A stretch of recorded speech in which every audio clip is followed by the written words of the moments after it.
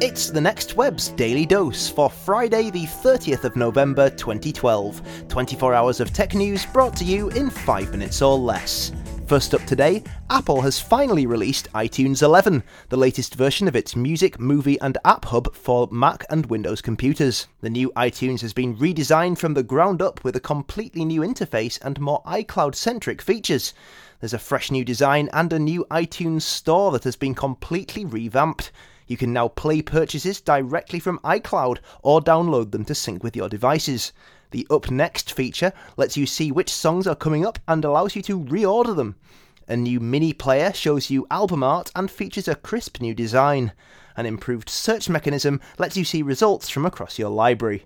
iTunes 11 had originally been scheduled for October, but was delayed a month by Apple.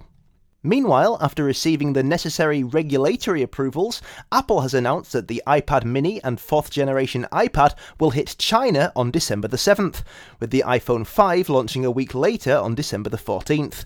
Earlier in the week, the iPhone 5 passed its third and final network license in the country, having already received 2 of the required certifications in the weeks previous. With its new network access license, Apple finally had government and regulatory approval to sell the device in stores and via carriers, which will include China Telecom and China Unicom. Back in the West, Apple has begun offering the iPhone 5 unlocked in the US via its website, where it's priced upwards of $649.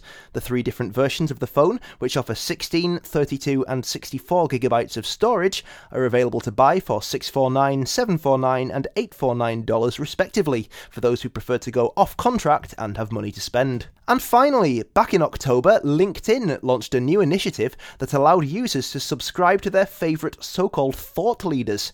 Now almost 2 months on, serial entrepreneur Richard Branson has become the first thought leader to pass 1 million followers, double that of American President Barack Obama. For comparison, UK Prime Minister David Cameron hasn't even hit the 75,000 mark yet.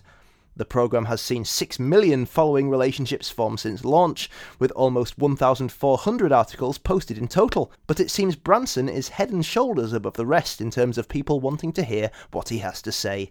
That's your Daily Dose for Friday, the 30th of November 2012. We'll be back on Monday with 24 more hours of tech news in 5 minutes or less. Until then, keep up with all these stories and more at thenextweb.com.